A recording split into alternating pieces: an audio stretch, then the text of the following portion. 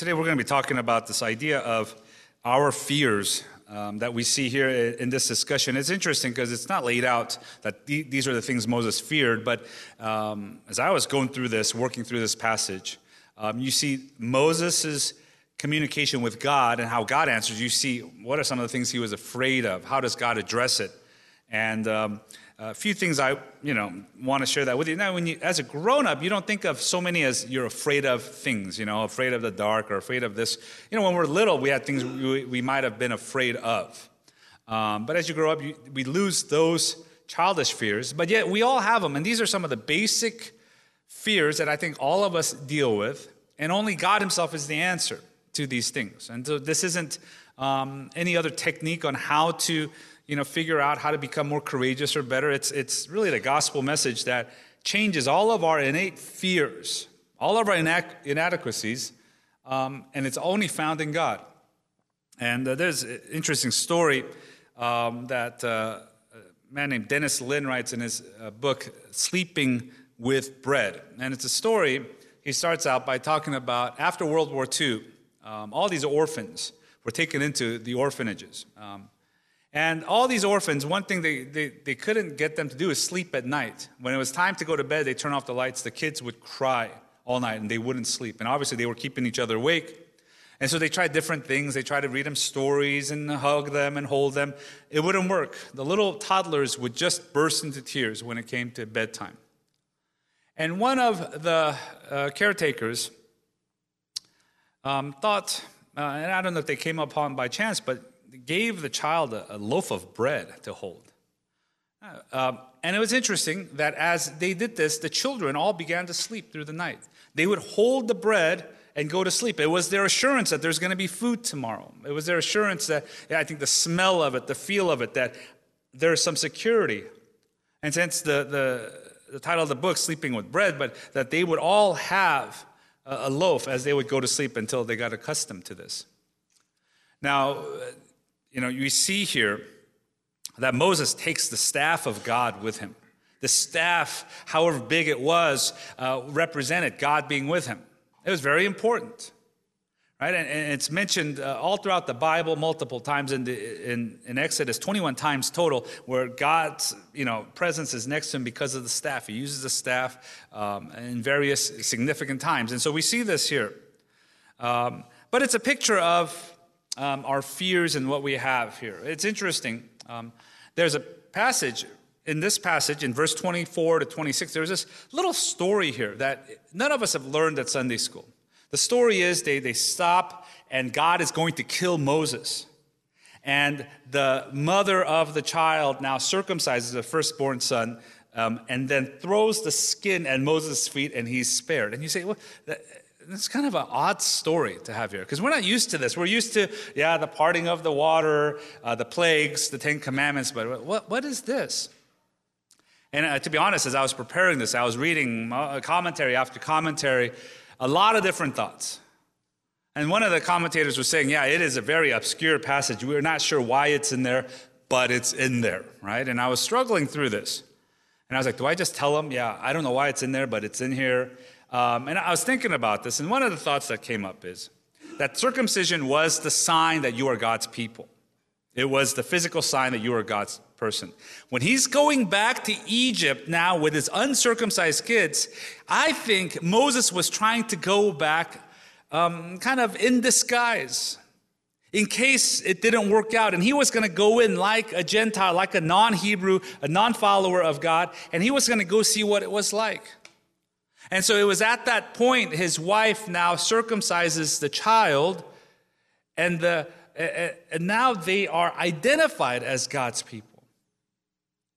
And God shows his mercy and grace towards Moses. But this is the whole story. God calls him to go. Remember last week's story, the excuse after excuse. We see Moses not as a Charlton Heston, the big, brave, strong, deep-voiced guy, but really someone who is fearful, very insecure, filled with guilt and shame and a lot of bitterness, and does not want to go. It ultimately tells God to his face, send someone else, I don't want to go. Now, I don't know about you, but if I had a situation like this, and if I was in God's shoes, I'd say, oh, yeah, I'm going to send someone for sure. And you're in big trouble, right? And if I was the boss and I tell someone, hey, I need you to do this, and say, I don't want to do it. Well, you got to go, you're fired. I'll get someone better. But here we see the work of God. We see here God's patience and goodness. And he knows Moses' fears. He knows our fears. And he takes his time to go through our fears, and he answers and he takes care of our fears. And so if you have your app with the sermon outline up there, it should be up there. There's some fill in the blanks. But here are the 4 fears that Moses had and that we all have. Number 1 is the fear of rejection. We're all afraid to be rejected. What if they don't like me? Now, at any level, some of you guys, you've been rejected before, right? And it is not fun at all. It doesn't matter at what level it is. Applying for a school, trying out for a team, taking your friend and making it more than a friend for lunch, and, them defining it to you, this is not a date, we're just eating. And no, if I'm paying, it's a date, right? And we've been through that. And maybe a few of you have never been rejected. And you've been the rejecter. Well, that is really harsh, right? And so don't do that anymore, right? But being rejected is tough. Here, this is the fear of rejection, being rejected by God's people. It's interesting, in verse 18, Moses tells Jethro, his father-in-law, why he's going. And the reason he's going shows that he is going to go see if his people, if they're going to accept him. This isn't what God told him to go and do. He told him to go talk to Pharaoh. But this is his fear. I think it shows us here in verse 18, please let me go back to my brothers in Egypt to see whether they are still alive. He addresses the Hebrews there as his brothers. He's hoping that they would accept him. Remember, they're the ones that accused him. You did this, and you're a murderer. Who do you think you are? Are you going to murder us now? And he's been dwelling on this. Now, this is 40 years have gone by since he has left. And he tells Jethro, his father-in-law, I want to go see if my brothers are still there. I want to test it out. I want to see if they would accept me. Because he has a certain image. He has a certain way he wants to do things. There is a term that was coined in the late 70s, 80s called the imposter syndrome.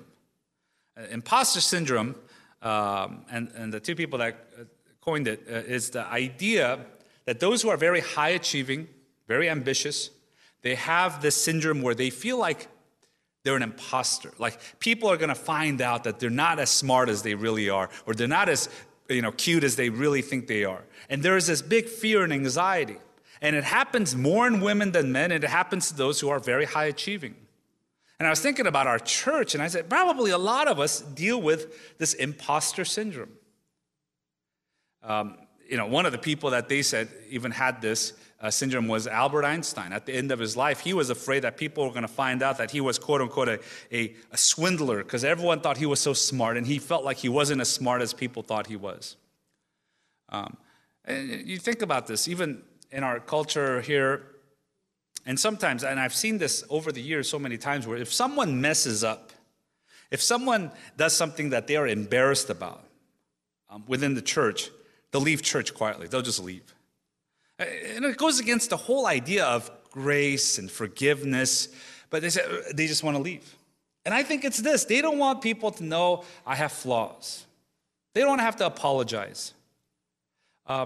Why are there certain people that have a hard time with commitment? Because it's this imposter syndrome, I think.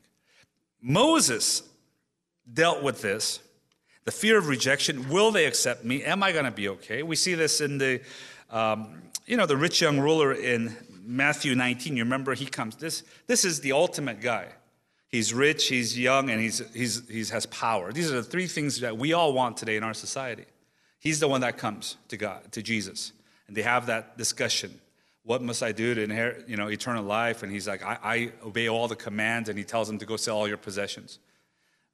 It wasn't an explicit command to us, you have to sell everything in order to follow God. But what he was pointing out to him is, you're not even following the first commandment, the second commandment. You have so many more gods before God. And it's interesting because he denies Jesus. And at the end, he leaves very sorrowful, the Bible tells us. Jesus says, if you would, in verse 21, if you would be perfect, teleos is the word, if you would be complete, you would come of age, you are mature, you are complete. That's the thought.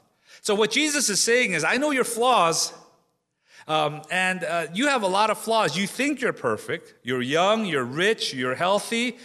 He goes, but I know your flaws. And if you want to be complete, it's ultimately found in God, not in the things that you have. And he leaves that place very sorrowful. This was his own choice. Why does he leave so sorrowful? Because he got exposed. He got rejected in a way that his goodness before Christ wasn't good enough. And sometimes we come to God and we think our goodness is good enough, our morality is moral enough, and he says, no, that's not good enough. And we see that here. The fear of persecution, secondly, is what Moses feared. Being persecuted, being attacked. None of us like having enemies. I hope you don't have an enemy. A lot of us are fearful of bad people, people who don't like us, someone at work who is against us, someone in the family that is just, messed up and they're against us. And we have a fear of persecution. That's what he was afraid of. Verse 19, the Lord said to Moses and Midian, go back to Egypt, for all the men who were seeking your life are dead. It is in God's response, and we see this often in the narrative passages where Jesus is talking and he answers questions that aren't asked, right? He's hitting the heart of it, or he asks Cain and Abel, where's your brother? Am I my brother's keeper? And he's asking these questions. And God's response is not connected to what Moses said, but he says something quite different. He says, go back to Egypt, for all the men who are seeking your life are dead. Now, remember what Moses told Jethro was, I'm going to go see if my brothers are there. I just want to go see them. But here God says, no, I know why you want to really go. I know what you are afraid of. The ones who are seeking your life. Pharaoh who wanted to kill you. The Hebrews who said, who are you to judge over us? All the people you are afraid of. He says, they're already dead. Don't worry about it. God knew his fears. And he answers that, right? The third fear he has is the fear of being alone, I think. He goes, in verse 20, he takes his wife, his sons, take them on a donkey. They go back to Egypt. It's interesting because he's never told to take his wife or sons. In Exodus 18, actually, it tells us that Moses sent back his wife and sons to Jethro, her dad, his father-in-law, to go back. And so him wanting to drag everyone along, I think, is his security blanket in his fear. The fear of being alone. The fear of being rejected alone. And to go together in this way. And fourthly, he had the fear of failure. And this is obviously all kind of semi-connected. The fear of failure. His biggest thing was, in his logical mind, this wasn't going to work. He wasn't the right person to do it. So he was going to go, and he knew, he's like, I just know this isn't going to work. I'm not qualified, as we looked at last week. When God speaks to Moses, he knows that, and he points out to him, you are going to fail.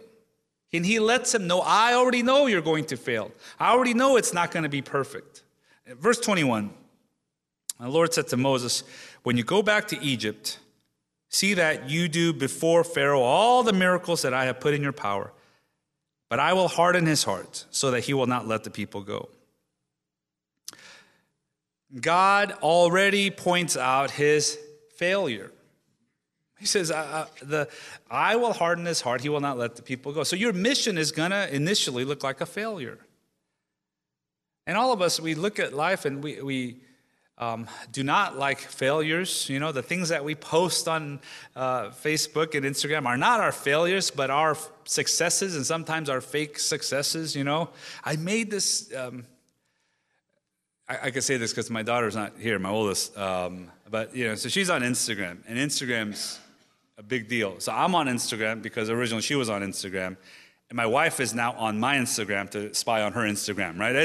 I'm like, why don't you just get your own and give me my phone back? And she's like, no, why would I? I have yours. So that was the logic. That's the logic. But one day she wanted to make donuts, my daughter. And she saw it on TV or maybe on Instagram, I don't know. And she's like, I'm going to make these fancy donuts. Making donuts from scratch. You know, we really take the dozen donuts at the corner store for granted, because now she says, oh, I got the recipe, I'm going to make donuts. And I was thinking, oh, man. And they want to do this when mom is out. You know, she's out for dinner with some people, and the sucker is home alone, or the dad is home, and he says, Dad, I'm going to make donuts, and you're going to taste it. It's going to be so good. I said, you sure? And he goes, yeah, I'll do it. Don't worry, you know. And I was like, all right. And then, 2 minutes later, Dad, can you help me out with this real quick? Just real quick. I'm like, I'm trying to watch golf. Leave me alone. And like, can you help me out? Can you help me out? And so now we're making donuts, and it's not working out, and she's getting really frustrated. There's flour everywhere. This thing is not working. It's not cooking right.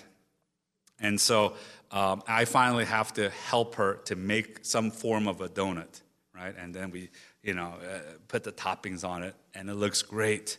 And she's like, all right, finally, like I get to take a picture and put it on Instagram, And so it's on her Instagram. And I was like, you want to eat it? She goes, no, I don't want to eat it. She's like, you eat it. And I'm like, oh, we could just go to the corner and get a dozen. It tastes a lot better, And he goes, no, it just looks good, right? But really, it's this fear of failure. What if it doesn't work? We want everyone to think that it's all put together and nice. Usually when we get together in our community groups, the first quarter or two, when we're going around sharing, tell us about your this and this and that, and it's just quiet. People are wondering, how much do I get to share? Is this a safe place? They all look so together. Their houses look so nice. I go over there, and it takes some time. Like me and my wife, we're in a community group, and we go to our group. I'm not the leader, right? Someone else is the leader, and I sit, and they thought it was very difficult and awkward that I was in his group talking about my sermon. But anyways, but after a while, after some time, we just talk.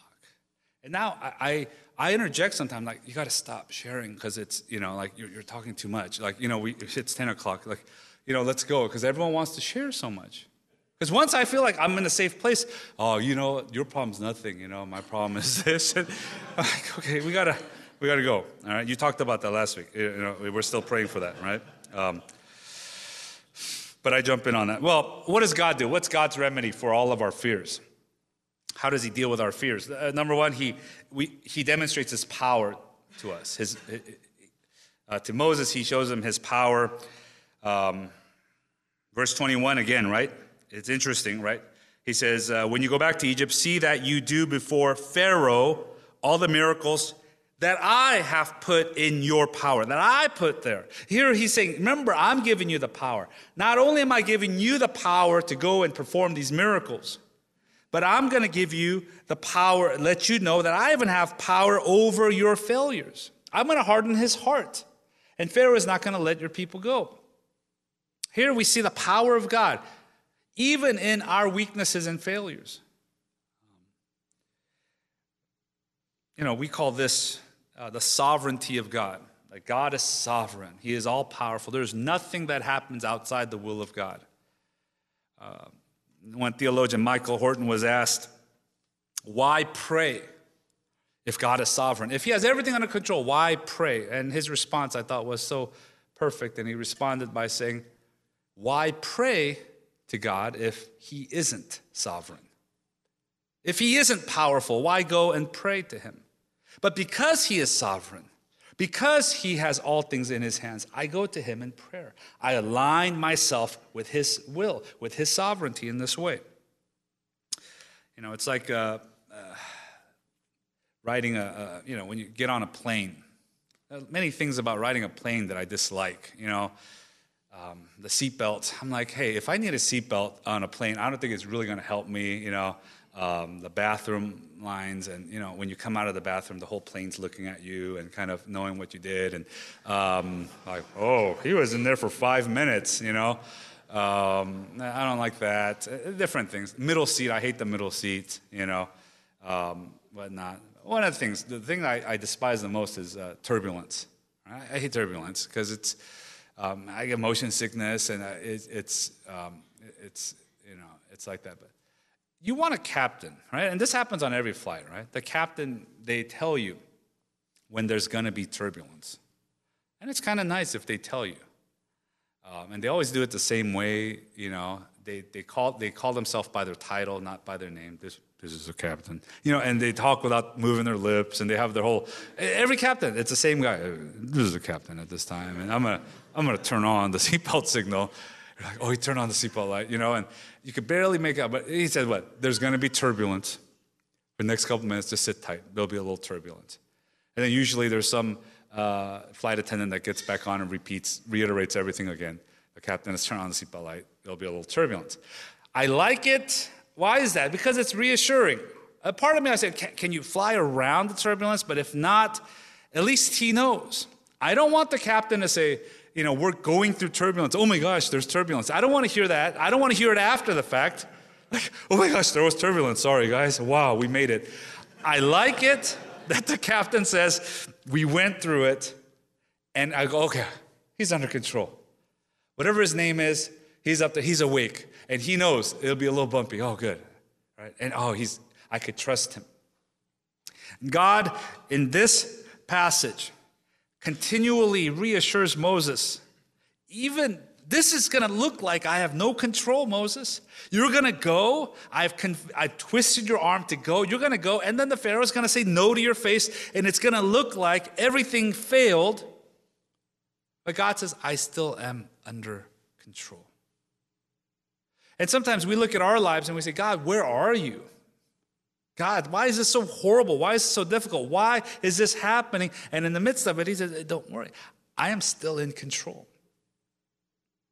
Even in our worst disappointments, he says, no, I still know. I know what's going on. I know what's going on at home. I know what's going on at work. I am in control. I am working on you. So we got to understand God's power. We make too little of his power. The second thing we have to understand is God's presence in our life. He's with us. In Exodus 3:12 and all throughout, the whole thing that he keeps saying is, I am who I am. And he tells them then, I am with you. I am with you. And he keeps repeating that to Moses. I will be with you. Tells him to take now the staff. I will be with you. The staff that he carries is the sign that God is with him. And he goes.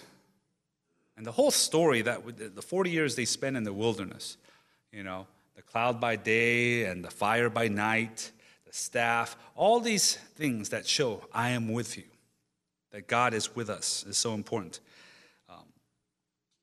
When Moses parts the waters, when he is praying for Joshua as he's fighting the enemies on the mountaintop, as he's striking the rock, all of these things are done with the staff. 21 times in Exodus, the staff is mentioned. This is what we need. He is with us. And I think our morning prayers have to be an acknowledgement of God. God, you're with me. God, I know you're with me. Help me to understand that. Before we throw out all of our requests, God, give me this and help me this and help me. No, he's with me. Because often we see in the scriptures, God answers the prayers not by changing our circumstances. He says, I'm just with you. When Shadrach, Meshach, and Abednego are thrown into the fire, it's not that he put out the fire. He says, I'm just there with you. And his presence with us is the answer. If he is for me, if he is with me, what am I going to fear? Even though I go to the valley of the shadow of death, I will fear no evil. You are with me. The last is he uses God's people to help us through our fears. Verse 27 and on in this chapter, it's where God calls Aaron. Aaron goes as Moses' mouthpiece because Moses is too afraid to speak, and he goes. And within a few verses, right, the people of God, Israel's believe, and they worship God. I mean, the success happens instantly with his people. Moses is thinking, they're not going to listen to me. But one thing he does is God sends Aaron into his life. Verse 27, he said to Aaron, go into the wilderness to meet Moses. So he went and met him at the mountain of God and kissed him. And Moses tells him what happens and what we ought to do. This is very refreshing because Aaron is the good one, the good child, the one that says, okay, I'll go. What do you want me to do, God? Okay, I'll do it. Whereas Moses is the one with excuse after excuse, pain after pain. And if, as I mentioned, if I was in charge, if we were in charge, we'd say, hey, Moses, you're done, bud. I'm not going to waste my time with you. We got Aaron. Aaron says, here am I, send me. Okay, Aaron, you're in charge. They're going to make a movie about you in 1990. This will be you. But no, God in his patience and love says, Moses, I know your weaknesses. I know your flaws. I'll bring someone along that will help you. But this is my will for you. Don't underestimate the power of people that point us back to God. Go follow them. Walk with them. And sometimes they will tell you the truth. You don't want to hear those truths. You know you ought to be doing those things they tell you, and it makes you now walk back with God. There are people like that. And we ought to walk with courage because God sends people like this in our lives. And I want to challenge you, and I want to encourage you as we look upon the cross of Christ. We see what looks like weakness as power. The ultimate power of God demonstrated in the cross. We see what looks like a death and a desertion, ultimately being God the Holy Spirit being with us. The disciples thought, this is it. He's gone. I'm going back to Emmaus. I'm going back fishing. I'm done. But no, Jesus Christ comes and he says, I'm going to send you another counselor, a helper. The Holy Spirit is with us. And God sends people. Why do we worship corporately? Why do we have fellowship together? God sends people. And as we come together as the church, maybe you are the Moses. Maybe you're going through stuff, and there's been some errands that have been sent, and they are now telling you and helping you. Don't be too prideful for that. Accept what God has sent, and let your fear of God increase and your fear of anything else decrease. We ought to be the bravest people in the world. Amen? Amen. Let's pray together. Heavenly Father, we thank you for your patience with us. We thank you for your kindness towards us. God, when we read Moses' story, his reluctance, his fears, God, we all identify with him in so many ways. That is our story, it feels like. And yet you patiently show your grace towards us because we are yours. So we thank you for the cross that saves us, that covers us. And Jesus Christ, we pray that your presence in our lives would not just be some kind of theological theory that we know in our minds or something that we know in our heads, but that we would experience daily and that we would walk with courage this way. We thank you, God, and would you help your church to walk in this way? We pray in Jesus' name.